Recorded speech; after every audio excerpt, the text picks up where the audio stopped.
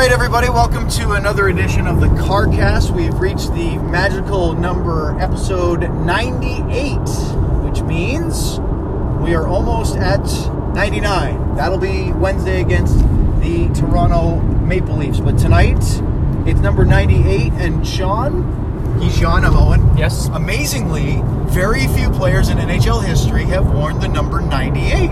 Yes, we actually saw one tonight. Yes. We're not going to name the episode after him. No. There's one active. Yes. One unsigned RFA. Sort of active. He's playing in Finland. Yeah, not in the NHL. Yeah. He'll be back. Yes. Jesse Puljujärvi, Mikhail Sergachev tonight. And one guy way ahead of his time, back in the mid-'80s for the, of course, appropriately, Minnesota North Stars. So this is the Brian Lawton episode. Brian Lawton, who was the number one pick in the 1983 draft. Yep. By the Minnesota North Stars. And they had him, and this is absolutely terrible to do to a prospect. They had him, and I'm not kidding about this, they had him wear number 98 because they said he was going to be that close to Gretzky. Wow. That's awful. Yes. No, I mean, this is in the mid-'80s when Edmonton was at the peak of their powers. Mm-hmm. Gretzky was lighting up the league, and they said, oh, well, we'll give you one number different from the greatest player in NHL history, arguably between him and, Gordie Howe? Bobby Orr. Bobby Orr, too? Yes. Okay. Top three? Yes. All right.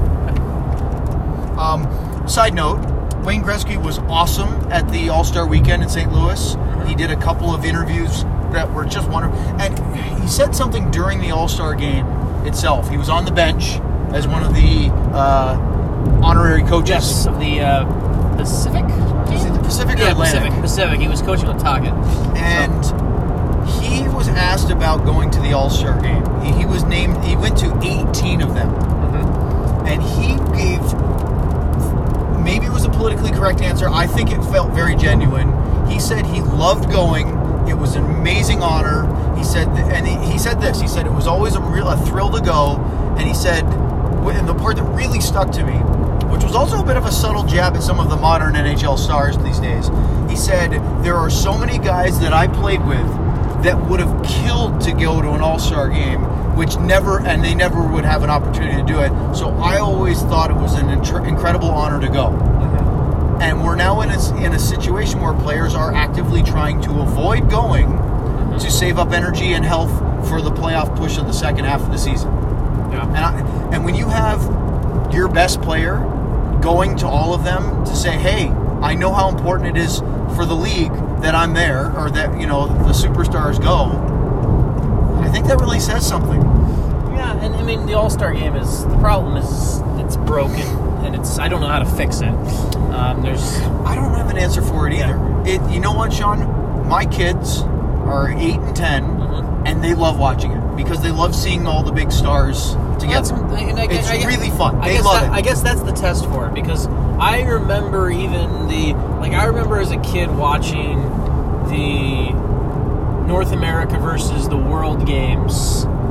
When they were splitting that way instead of East or West. But I always like East and West better. But my point is, I was a kid and I remember watching those. I do too. Yeah. And I was into it. Maybe that's the real litmus test of how we should be looking at this. Is it for the heck with NHL media members or diehard hockey fans?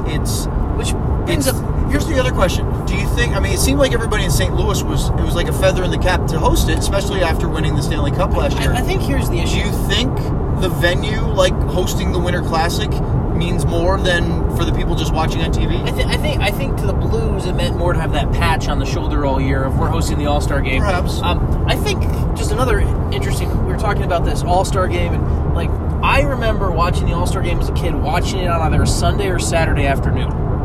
Okay. Maybe that's the issue. Maybe it should be a midday thing instead of a prime time. I don't know how your kids watched it. Your kids are. We DVR'd it and watched it later. Maybe. Ironically, we actually watched the DVR'd skills competition during the All-Star game the next night. Yeah. Because we weren't available to watch it live. But wouldn't it make, in theory, more kids would be able to watch it if it's you could do the skills competition on Friday night, but do it why not Saturday afternoon? Saturday, Sunday. Yeah. It should be Sunday at 1 o'clock or 2 o'clock. Yeah. So I agree. The 3-on-3 has made it more interesting, And I know we're not talking about this game tonight. We'll get to it. But I really like the USA-Canada women's 3-on-3. I wish they had played a third period. It was very entertaining. That was the best 3-on-3. You know why? Because the intensity was there. And that's the thing that the actual 3-on-3 is missing in the All-Star game. Because 3-on-3 is not... 3-on-3 is great, but when you take away that reward or that failure of one mistake and the game's over. Right. When you lose that in the All-Star game, and therefore it takes away that sudden death aspect of 3-on-3. So one of the thoughts I had about 3-on-3 overtime is, or 3-on-3 for the All-Star game, is to make it sudden death. Mm-hmm. First team that scores wins. Yeah. The problem is, Sean, is that I still don't think, I mean, again, you can't have an All-Star game and have 2 or 3 3-on-3 scrimmages that last 45 seconds each. You got to figure out a way to extend that. So the problem I have, especially when you saw a couple of the early parts where they scored 4 or 5 in a minute, I just don't see how you ramp up the defensive intensity. No. And that's what's lacking. Is that I think the two teams in the championship match realized, hey, we're one win away from winning money. Mm-hmm. So they raised their intensity a bit. Yeah. But it still wasn't anything like tonight's overtime. No, not at all. So I don't have an answer for it. Yeah. It's fun to see. I didn't mind the shooting stars thing in the skills competition, the shooting from the stands, but it didn't blow me away. No, it was a little too long, and it was hard to see where it was going to go if it didn't go in the arch. Yeah. And here's the thing. I always love, like, the hardest shot was great. Shea Weber shooting Al McGinnis, going out there and plastering one at 100 miles an hour at his age with a wood stick was awesome. But the one that I love is the accuracy shooting, and I don't like the way they've changed it. Okay? So the old way was 4 targets in the corners. Yeah. And it was the old plates. The plates. Yeah. The styrofoam plates in the corners. This new one with the technology, whatever, but it's not so much that. It's rapid fire. It's not about, can you shoot 4 for 4? To me, it was always take your time, catch the pass, and shoot. It wasn't about speed. It was about accuracy. Mm-hmm. Now, like, yes, you have an accurate shot, but if you miss one, I think I saw a couple of guys shoot 6 or 7 misses before they hit their last one. And so you go, okay, well, you went 5 for 12, but you won because you did it faster. That's not accuracy shooting. No, that's volume shooting. So I like the days, and when I remember watching them as a kid, I would watch Ray Bork go 4 for 4 all the time. Catch a pass, bang, bang. They just go around the corner, and I loved it. Mm-hmm. Right? And I just think that they should keep that classic. I like that tradition. I agree with you on that one.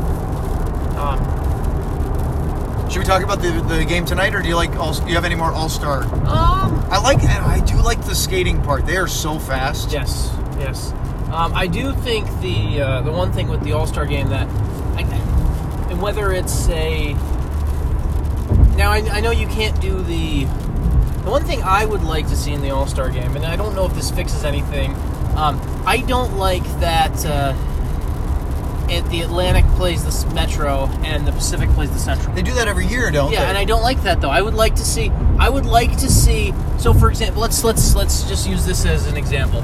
Would you like to see it randomized or shuffled? Just cross conference? I would like to see, because right now we are only going to get in the regular season, for example, we will only get Connor McDavid or Sidney Crosby twice. Right.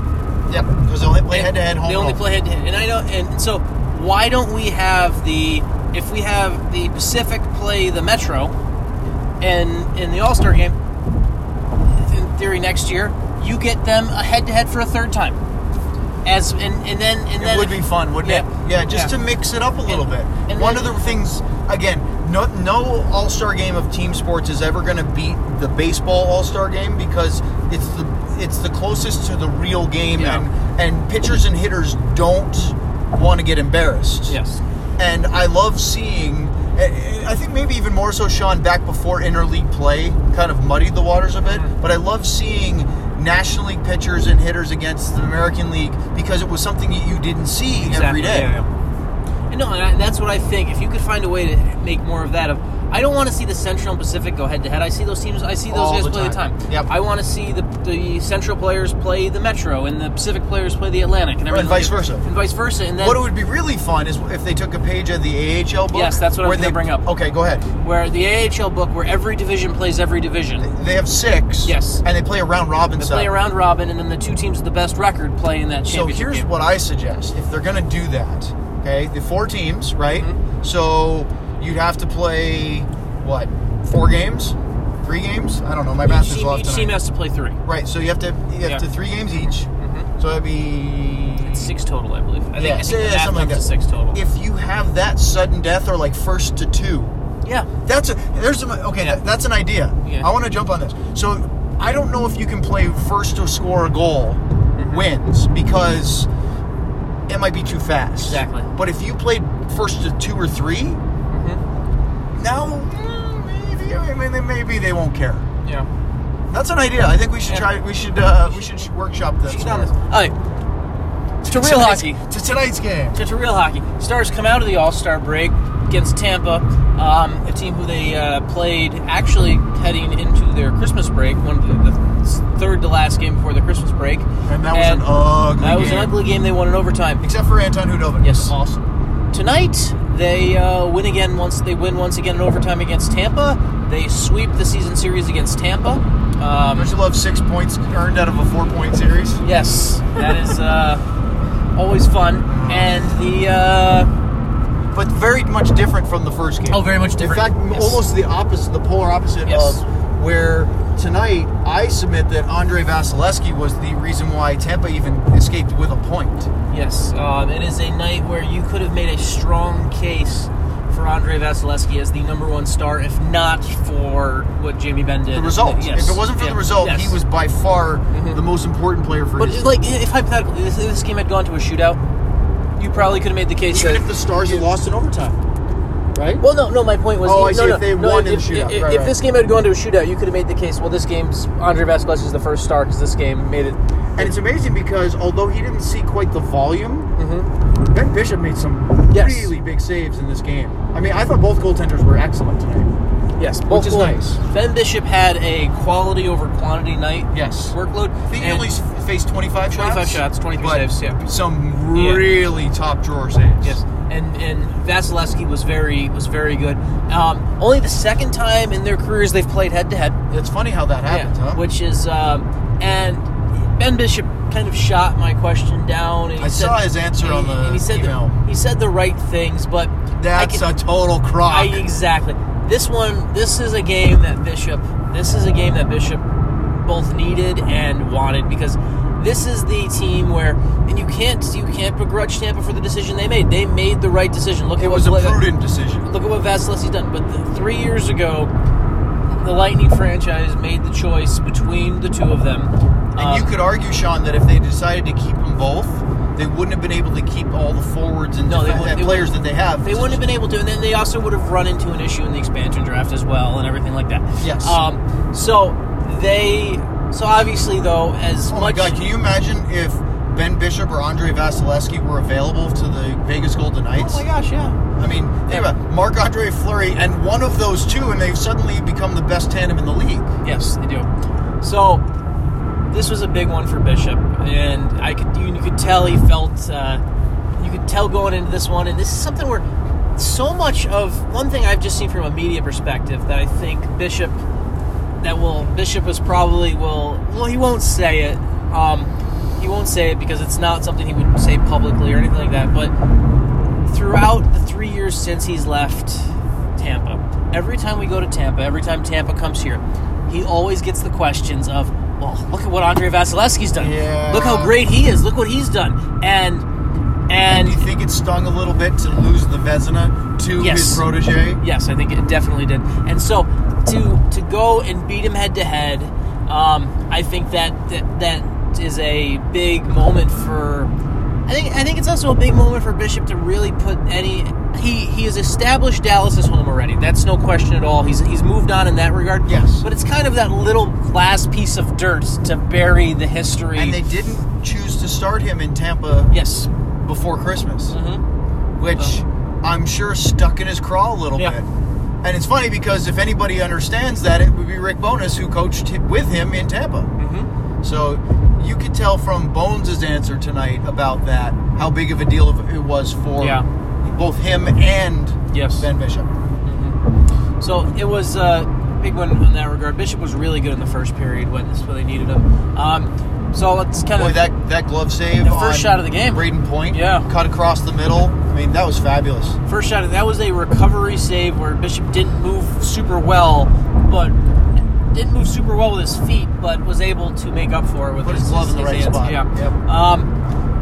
The 0-0 at the end of the first. We go into the second. The Tampa takes a 1-0 lead on a shot through a screen. After the Stars had dominated the first 13 minutes, where the chances were 10-1 Dallas. And of course, then that shot goes through. And did you see that in the post-game sheet, they changed it back to Stamkos? I did see that, yeah. So he must have gotten a tip on the Kucherov wrister, which, let's face it had nothing on it. No, it didn't. So that one gets through. Then Denis Gurianov ties the game up, his 12th goal of the season. Just flew down the ice. That's...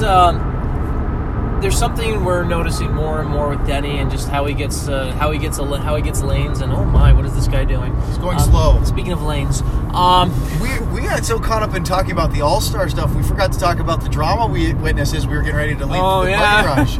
Should we digress that to later? Let's digress that to later. Well, we could just mention it. We saw two people dealing with some what seemed to be strong relationship strife. Yes. In the parking garage of the Silver Lot. He was wearing an Avalanche. He was wearing an Avalanche jersey. A Landeskog jersey. Yes. Very interesting. To a Stars Lightning game. That's weird. Speaking of which, my kids started watching the Royal Rumble because they are suddenly into wrestling. I don't know why. And I saw a guy wearing a Syndergaard Mets jersey in Houston at the Royal... Like, why? I wanted to text you right away, and I forgot. You're a Mets fan. Yes, I am. Why would you wear a Mets jersey to a WWE event in Houston, Texas? You can't lose there. Okay. That's a joke on Mets fan expenses. That probably is. But isn't that weird? That is weird. That is weird. I mean, it's the old... Anyway, I thought of you and said, I wonder what Sean would say about that. Apparently you can't lose. You can't lose. I mean, you can't lose to the other team. Yeah, that's true. All right, so go Mets. So, back to the game. Yes. So, Gurianov, he ends up tying the game at 1-1, scores his 12th goal of the year. He is... it was a goal, or nice finish on the shot 5-hole at the end, but really a play where the minute that basically that step and path was misjudged by the point man by Tampa, he was gone. He's just too fast. He's just too fast. He's really he's taking advantage of the tools he has, and really is kind of forcing himself into being that playmaker on a nightly basis now. Well, and they need him to do that. Oh, yes, they do. The Stars are in desperate need of offense. Yeah. They got a little of it tonight. If they had some more finish, they would have possibly blown out the Lightning. Vasilevsky was very good on breakaways. He's the reason why they kept him in. Yeah. I mean, Stars had rush chances, breakaways. He was really, really good. John Cooper said after the game that Tampa gave up more rush chances tonight than they've given the last 20 games combined. Stamkos mentioned it in his post-game presser that they gave up more in a period than they typically do in a long period. It basically said that the effort that was there in their brains weren't there. Yeah. So they 1-1 at the end of the second. We go into the third. Jamie Benn on another rush chance, gives the Stars a 2-1 lead. Pretty goal. On a breakaway. Pretty goal on a breakaway. Goes forehand, backhand. I was actually impressed, and this just being a goaltending nut, I was impressed how close Vasilevsky even got on the recovery after he bit so hard on the shot finish. He went for the forehand. Yeah, but he bit so hard, and that should have been actually an easy finish for Ben, because most goalies in the NHL are not athletic enough as Vasilevsky is to get across the way he did to force the even wider. Yeah, I mean, he's a really, really good goalie. As evidenced by watching him in the shootout streak in the All-Star game, he looked ready to go, where like Connor Hellebuck looked like he was still asleep in that. And Vasilevsky, what did he stop the first 9 in a row, I think it was, or something crazy like that. I mean, he looked like a guy that wasn't just there to show up. Yeah. So that's the 2-1. The Jamie Benn goal makes 2-1. Stars have the 2-1 lead. Could have put it away. Could have put it away. Matthias Janmark had, about a 100-foot breakaway? 100-foot breakaway. Ben Bishop, I thought he was shooting for the empty net. I thought he thought about it, but the way he fired it, Bishop is too good of a puck handler. I'm not saying he can't flub one, but that was not the kind of shot that he takes if he's going for the empty net. He said he wasn't shooting for the empty net. I think there was probably... I think it was a moment of indecision, if anything. I think it was... I think I take him at his word that he says he was trying to clear it. He said he's trying to clear it up the side. Mm-hmm. I thought he made the mistake of, I think I can clear it up the middle because that's not where they are. And then just hit Hedman with it. Either way, it didn't look like a shot. Either way, it was an execution was failed on the clearance, whether it was a shot or clearance, and then it ends up, and then Tampa ends up scoring on the 6-on-5. That was a really nice. Did you see the move that Kucherov made on the retrieval? He gets it to go fake a shot, go to his backhand, and then throw it back to Hedman at the point to then hit Stamkos again. Because the Stars were trying to take away that passing lane. Mm-hmm. And Kucherov showed a little trickery just to get everybody change of direction. He's so good. He's really, really impressive. Yeah. So, goes to overtime. The Stars, once again, this is the third overtime since the coaching change. And so in 2 of the 3 overtimes now, Rick Bowness has gone with Faksa, Como, Lindell to start overtime. He's basically it works at home because he's hedging that the other team's going to put their best 3 out. Well, he's not hedging. He knows he gets the last. At change. Home, it works on the. But if you're on the road, you don't know because you have to put your guys out first. I'm still not a big fan of it. I didn't like it. Kind of to me, Sean, equates to the criticism last year of starting your third line in a must-win playoff game at home. Game 6, you have a chance to put away the Blues. Why don't you start your top line? Yeah. Right? It sort of sets the tone. Now, here's the thing. I thought about this as we noticed who came out because it was Faksa, Como, and Lindell. What does that say about your top offensive guys? Is your coach then saying that they can't hang defensively if they lose the draw to guys like Palat, Kucherov, Hedman? Maybe. I mean, maybe that's what he's saying. Maybe he's looking at, they'll take my top defensive guys will take those guys out, and so next shift we get a better matchup. I don't know. I don't like it. I also didn't like for a fact where, and this is, Radek Faksa was the only center under 500 on faceoffs tonight. Yeah. So it's not like Tyler Seguin was getting torched in the draw. Jamie Benn was 75% or something like that. So I would have started now. So while I disagree with how the overtime started, deployment wise, obviously it ends rather well for the Stars. It worked. They had the only 4 chances and shots. It didn't. There's that stupid sign again. Yeah. That really freaks me out. I think that's a police officer every time, which I guess is the point. Yeah, but it's 12 o'clock at night. Why are you doing that now? It's effective. In a really lousy way. Mm-hmm. So Jamie Benn knocks the puck down out of midair. Then Point, I believe, tries to hold and kind of slash him to slow him down. Have you watched the slow-mo replay they showed of the whole sequence? Yeah. It's not super slow-mo, but it's definitely slowed down. So, Jamie knocks the puck out of midair. Mm-hmm. If he doesn't do that, Point's flipping it towards Victor Hedman. They have Kucherov is ahead of him. Yeah. So they have a 2-on-1 because Seguin and Benn were not in good position. Mm-hmm. If he doesn't block that clearing, they're in trouble. Correct. Then he has to reach forward, and both Ben and Palat go for the loose puck after he knocked it down. And Jamie sort of chips it past the Tampa forward, and now Palat realizes he's in trouble. Mm-hmm. So that's 2 plays already by the captain with his stick.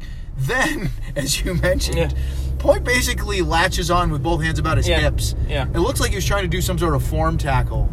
And the referee's right in front of him. Mm-hmm. Doesn't put his arm up. I mean, that's a penalty shot. In soccer, it'd be a red card. Yeah. And he shrugs him off and then has the wherewithal to go and do the inverse of his goal in the third period, where he goes backhand to forehand this time. Sagan wanted that puck. Oh, of course he did. You could see and it. I actually thought the way Jamie plays, he's usually always trying to make that setup pass. Yeah. I thought he was going to drag to his offside and then backhand it back to Sagan to slam it in. Yeah. And Jamie just said, no, I got this. Yeah. It was, nice goal. He won the game for them. It was literally and figuratively, he won the game for Dallas. And it was you know what? Yeah, okay, you gave Tampa a point. You coughed up a lead in the third period.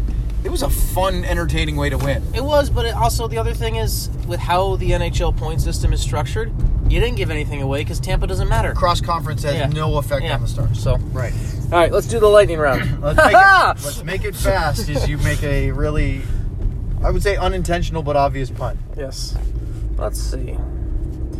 And remember, everyone, using the hashtag is important. Yes, if you don't use the hashtag, we can't find your mentions because there's just too much of it. We're too important. Oh, I don't know about that.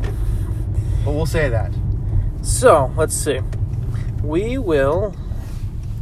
Okay. All right. From AJ, Hintz injured again. Cogliano injured again. Yep. It sucks. My question for the CarCast. How did you enjoy your All-Star break? That's a nice way of not asking the obvious question. I enjoyed it a lot. How did I do it? Well, my kids have school, and we're not yet at the point where we can just tromp off to where I would love to go, which is not the beach, because as much as I enjoy a tropical vacation, the Texas winters are rather mild. So where would I like to go? I'd like to go skiing for a week. Oh, that would be nice. But I'd have to drag the kids out of school for a week, and we'd have to pay for it. So those two things are causing me severe shortage in that. But that would be the next goal, would be to get to the point where I can both afford and actually execute a mid-hockey season skiing vacation for a week. That would be nice. Wouldn't that? Because you can't go during spring break. No. Because there are hockey games. So that's the long-term goal. But what did I do? I was at home. I was actually at home with my family every single night. That's nice. Which during the hockey season you don't. No, that's very nice. Monday, Wednesday, Saturday this week, I will not spend the evening with my family. So it was nice to just know I was going to be there. Now, we had stuff to do in kids' sports and all this craziness, but at least I was around. So that was nice. Yeah, you? Similar, basically. I just kind of... sat at home. Not sat at home. I basically got to be at home. I made dinner a couple nights. I did that too. So it was a good. I did have one sort of veg out day. I did too. Where I just played video games, hung out, watched TV, messed around on my laptop a little bit. Did not do any work around the house. Nothing. That was a nice. That was, I think, Tuesday for me. It was rainy. It was rainy and gross. Yeah. Was it Tuesday or Wednesday? Yeah, it was one of those. It was the one day where I still sent. There was one day where I still sent Evie to daycare. Yes. Because the other days I just kept her home with me and hung out with. But there was the one day I still sent her to daycare and just kind of. It's nice. Yeah, it's really nice because you get busy. You don't get a chance to switch off, and that's. I think mental health and having those kind of days where you just kind of do nothing is good. So the Coach Kitchen says, "I get ready for 1 month of trade talk. Corey Perry, do you admit the experiment just didn't work out and shop him around, or do you hold on to him hoping he'll be a playoff asset? Side note: Stamkos was Perry's assignment on the game-tying goal tonight." I'll let you answer the second part, but something to clarify that's very important to remember with Corey Perry. And I think this is very important to remember with all trade things because there are caveats attached to certain players. Well, of course they are.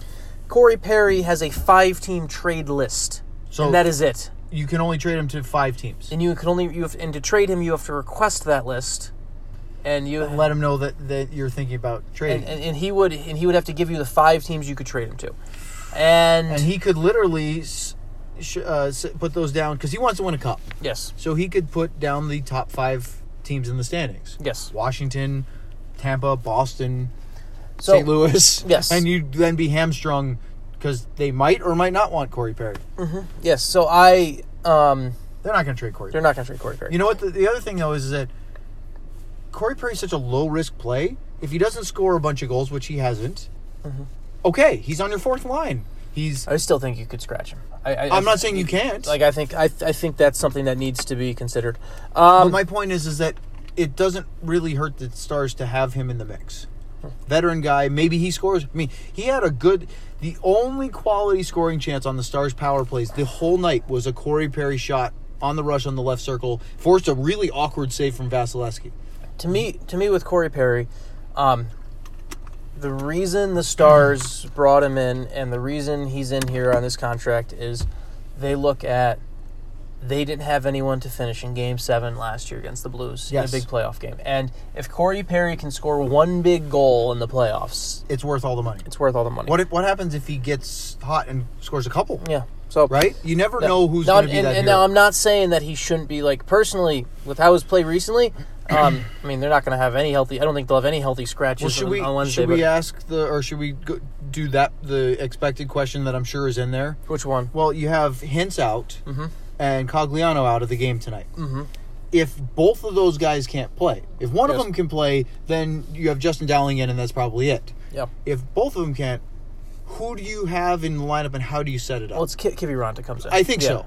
So, but here's the question. The question is who can't play of the two. If you let's say if they both can't. Okay. Play, okay. So let's say for the sake of argument here, Hintz and Cogliano are both out, and you decide you want to keep Ben Sagan and Radulov together. Mm-hmm. How do you line up your bottom 9? If I'm keeping Ben Sagan and Radulov together. Correct. And I'm bringing in Kiviranta and now Dowling. They could shift those. Dowling and Kiviranta are the two in. So if I'm putting Kiviranta in Cogliano's spot. Next to Foxa and Como. Yes. Okay. And I know technically he typically plays the right, but I think you could move Como to the left and it wouldn't be that big of a deal. Oh, that's right. Okay. Like, you can do that. I would move Como to the left, have Kiviranta on the... I don't think that would be a big deal for Como. I don't think that would be that big of a deal for Como. He comes down the left wing a lot anyway, on the right. Yeah. I think Dowling has that skill set to play that top 6 role. Because we're talking... I agree. And so I would put him between Gurianov and Pavelski. Pavelski on the wing. And then I keep that Dickinson line together. Yeah. One of my other thoughts, and this is not... I think I agree with you. My other thought is you have Janmark, Dowling, and Perry as your fourth line. I'd be fine with that. And you have one of two options. You either put Dickinson up on the second line. He was fabulous He was very good tonight. So he was really good. You could either put him on the second line with Hintz and Pavelski, or... you could keep Pavelski in the middle. Sorry, not Hintz. Gurianov. Yeah. Or you can keep Pavelski in the middle and put Kiviranta on the right. Because I think that you could have Dickinson, Foxa, Como, and have everybody in their natural positions. Yeah. That's my other thought. Yeah. I don't know if you agree with that or not, but no, I do. I think that's a fair assessment. Let's see. But that'll be the big thing we're looking at the next 48 hours. We got a lot of questions, so I'm not trying to... If we've covered it, I'm trying It's also 20 after 12, and we have to get up tomorrow, or at least I have to get up tomorrow. Let's see. Going into this season, would either of you been comfortable predicting the Stars would take the season series from Tampa, yet get swept by Buffalo? I know for sure that I wouldn't. No, not a chance. Can you guys... Okay, I'm going to let you answer this one. Okay. Because I actually have to answer a question from my actual job. So you want to be able to let me answer while you don't pay attention? Yes. Okay. Yes. Can you... I'm being forefront about this. I thank you for your honesty. Can you guys talk about the difference in playing with 10 forwards like the Stars did for a lot of the game tonight? How does that change the game? How much more are some of the forwards playing? Thanks. This is questions from Hunter. Yeah, I mean, it depends on situational play because... if you have a lot of even strength 5-on-5 play, you can, in theory, roll your lines more. And if you have 4 lines playing well, you can, or if you have the lead, for example, you can really roll them and keep everybody fresh. Playing 3 lines, if you have 10 forwards, you have 3+1. That's not really that bad on the short term. It's over a long run where not having an active 4th line can wear you down, or certain guys kill penalties or play power plays and others don't. And so then when you get into a stretch like in the end of the first period tonight where you have a bunch of power plays back and forth, some guys just don't see the ice. And so they get cold sitting there. Other guys play a bunch, like Lindell and Polak played a ton on the penalty kill. So then suddenly you don't have John Klingberg on the ice for very long. And so he's not impacting the game as much. So, excuse me, while that can be tricky, I think having 10 forwards for one game, or in this case it was up for the third period, it was, because Cogliano, they had 11 forwards until the third, or until the late part of the second. it's like playing with 5 defensemen. Short term, it's fine. If you had to do it over the span of 2 or 3 games in a row, then you'd really start to wear down. Yeah. Good answer. I heard the second half of it. Again, all about honesty here. From Stefan. If Yanni had better scoring touch, he'd already have 20-ish goals with how many breakaways he gets and generates, Yes. at least one every game. He had 19 goals that one year, but even then I wondered how that happened because his shot never looked any good. That's a comment. We like comments. Thank you, Stefan. He scored a lot more of his breakaways He did. that year. And so that's why the next season, which was after the knee surgery, so Yes. 2 seasons later, was really a surprise that he struggled to finish because we saw him put more pucks in before. Yeah. And because it's now another season of this, at least I'm starting to think that that's the norm and that the outlier was the more scoring. But you heard several coaches for the Stars have mentioned that positionally, Janmark is very elite. He gets himself in great positions to get where pucks go. His speed gets him to places where he can retrieve pucks. He can get behind guys and create chances. He's a really smart player. If he could just finish a little bit, he'd be I think he'd be a top 6 player if he could finish. I had a. Don't you think? Yeah, I had a friend at the game tonight who was a really good family friend of mine, good hockey mind, who lives in the Detroit area and doesn't watch many Stars games. But Right. he was in town tonight, and so he was watching the game. And I went. Coincidentally, Janmark drafted by Detroit. Exactly. But so second period, I went down and watched the second period from the seats with him, and he said to me, you know what, 13 really knows the game really well. Really big hockey and this sense. is someone who doesn't watch many Stars games and doesn't know much about the individual team history. Just he's a hockey coach from Michigan, just a high school hockey coach. But he said, you know what, 13 knows the game really well. I think he has incredible hockey sense. Yeah. So has really struggled to finish. Yeah. From Austin, what can the power play do to get some consistency? They don't seem to be able to get into the zone. Then they don't move the puck very well when they do. What about someone like Dickinson getting some power play time? See, here's the thing is that I asked John Klingberg before the break about the power play because it was really humming there for a bit. And he said, I mentioned, is there stuff that Derek Laxdal's involved with that's different? And Klingberg says, look, it's the same guys, right? It's the same personnel that when it's going well and when it's been bad. He goes, it's amazing what a little confidence can do with your power play. Yeah. I think a lot of it is the entries right now. I think it's just the execution hasn't been on the entries. They haven't entered well. They didn't move the puck particularly well. I mean, Bones said afterwards, he said everything was wrong with it. He didn't like any part of his power play tonight. And I don't mind the idea of getting Dickinson on the power play, but it's also, I don't think it's much of a solution. Your top skill guys have to be good. I do think, actually, I will say this, actually. Dickinson does move the puck rather well from zone to zone. Yeah. As one of the Stars forwards. So he's not the most fleet skater. The problem is that you need your guys like John Klingberg and Miro Heiskanen, Ben Sagan, Radulov, Pavelski, Hintz, Gurianov. Those guys need to be getting it done. And they've got to find a way to click because that's why you pay them the money and that's why they're offensive players. That's their time to shine. Yeah. From Stars Potter 12, I saw on the news last week that there's this place in Winnipeg that sells donuts for $4 each. Have you ever paid for a donut that expensive? And how good are donuts in Canada? I'm trying to remember how much the Round Rock 2-pound donut is. You remember that thing? I do know what you're You've talking about. been to the Round Rock Donuts, right? I don't it's know how much it down costs. near Austin. They have a lot of glazed donuts, and they have the chocolate dipped glazed, and it's like the size of your head.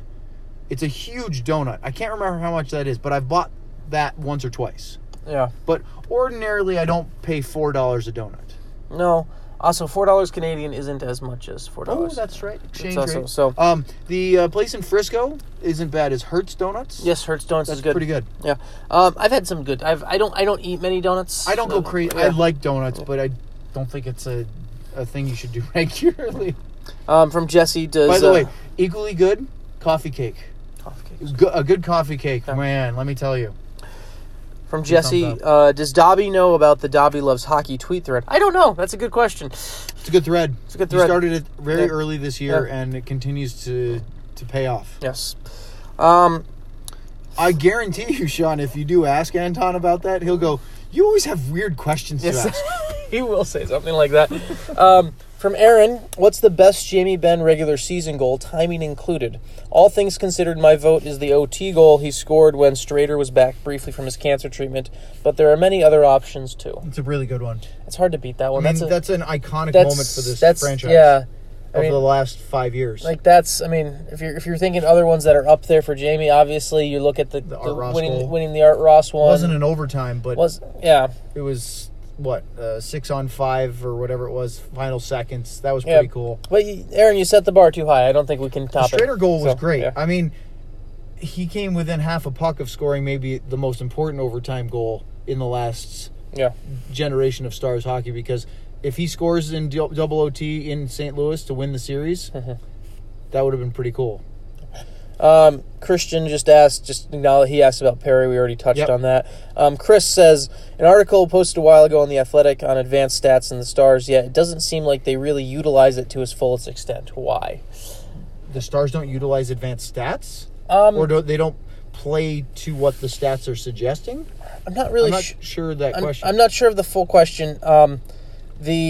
Chris, to kind of, and I'm not sure if I'm answering your question or not, Chris, but an interesting thing is how someone uses the advanced stats and how someone uses the analytical data really comes from the head coach. And, sure.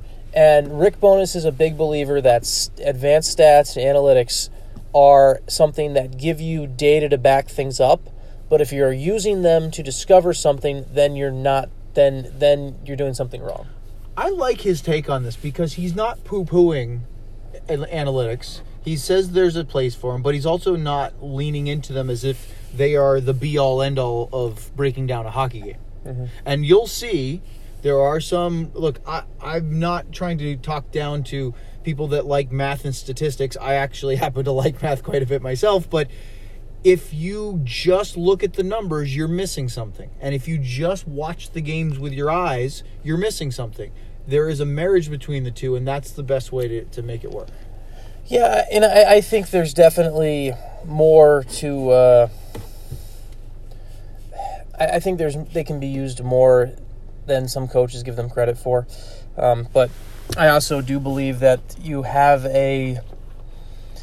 If you are not able to see issue X or Y, and you can only see it because of a stat, you're probably not breaking the game down well enough. Correct. Anyway.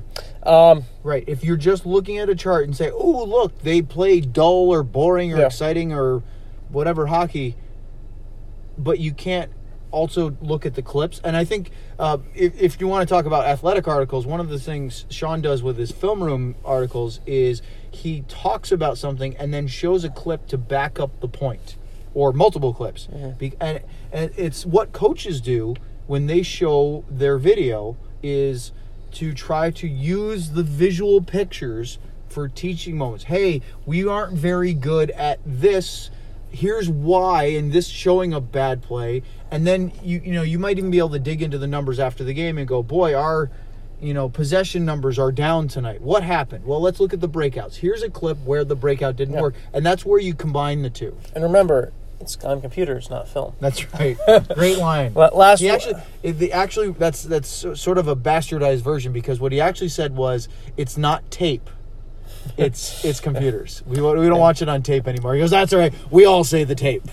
Last question now from Catherine Walters. What were your guys thinking of the D pair shuffling mid-game tonight? I was skeptical of Lindell Pollock, but we still won, so what do I know? They shuffle D pairs all the time. That's nothing new. That's new. Yeah, I almost didn't even notice it at times because it's situational. Mm-hmm. They'll start certain pairs, D zone starts versus offensive zone starts, power play versus penalty kill. Sometimes a guy gets stuck and can't get off the ice on a normal shift change, so then they have to sort of switch them up. They do that with 4-2. The big thing, Sean, that I've noticed is that, and I'm sure you have too, and we've talked about this before, Jim Montgomery used to blow up his lines a lot. Yes. Rick Bowness really tries to go with continuity unless things are going dreadfully wrong. I mean, we've seen a lot more of the same trios under Bones than we did under Monty. Monty used to say, hey, if we had a bad period, you're not going to see the same forwards. Yep. So I actually think the D pair shuffling's fine. I actually like it that way. Personally, I think there are, for example, just hypothetical here, I think the ideal situation is if you're starting the offensive zone, put both Miro and Klingberg out there. Your two best puck-moving offensive defensemen, right? So. And it's also more of a, as Monty broke this down with us last year, you're going to have 2 or 3 defensemen that play closer to 20 to 25 minutes. Then you're going to have a couple that play 18 and maybe a couple that play 12. Mm-hmm. That's fine. You're almost having your top 3 and your bottom 3. I think ideally they'd like to see Stephen Johns elevate to having a top 4 and a third pairing. Remember what Chicago did when they were going on their run in the last decade, which was 4 that played all the time. The top 2 pairs were rotating a lot, and then every now and then the third pair would come in. Yeah. But they were playing, 8 minutes maybe? Not much. They were in a playoff game? Yeah. It was a lot of Keith and Seabrook and Oduya and Hjalmarsson over and over again. So don't be surprised if you see more of that. That's what we've got. Back Wednesday. The invasion of the blue and white. Should be a lot of it. Did you see any tweets from Nashville tonight commenting about how many Toronto fans were at Bridgestone Arena? I did not see that. Quite a few. We should note 2 important things for everyone. One, Winter Classic jerseys. Ooh, yes. Second of 3 this year. Second of 3. First time indoors, though. Yes. And the other important note, just for planning purposes, 6:30 game. Oh, it's so weird. But if you're... and no pregame show again on the radio side. So No pregame show to remind you that it's at 6:30. Yeah. So you just have to remember earlier. Mm-hmm. Yeah. So get in your seats. Worry about the rush hour traffic. That should be... I'm going to predict a late arriving first period crowd to get everybody in. Yeah, the combination between the traffic, and I'm sure there's some people who will look at their ticket at 6:30 and think, oh, crap. Oops. Reminder, and there will be some tweets from us in the next couple of days. 6:30 puck drop. All right. And that'll do for us. Thanks for joining us. We will be back for Stars and Leafs, the big Jason Spezza tribute. And maybe we'll see some more couples having arguments in the parking garage after the game.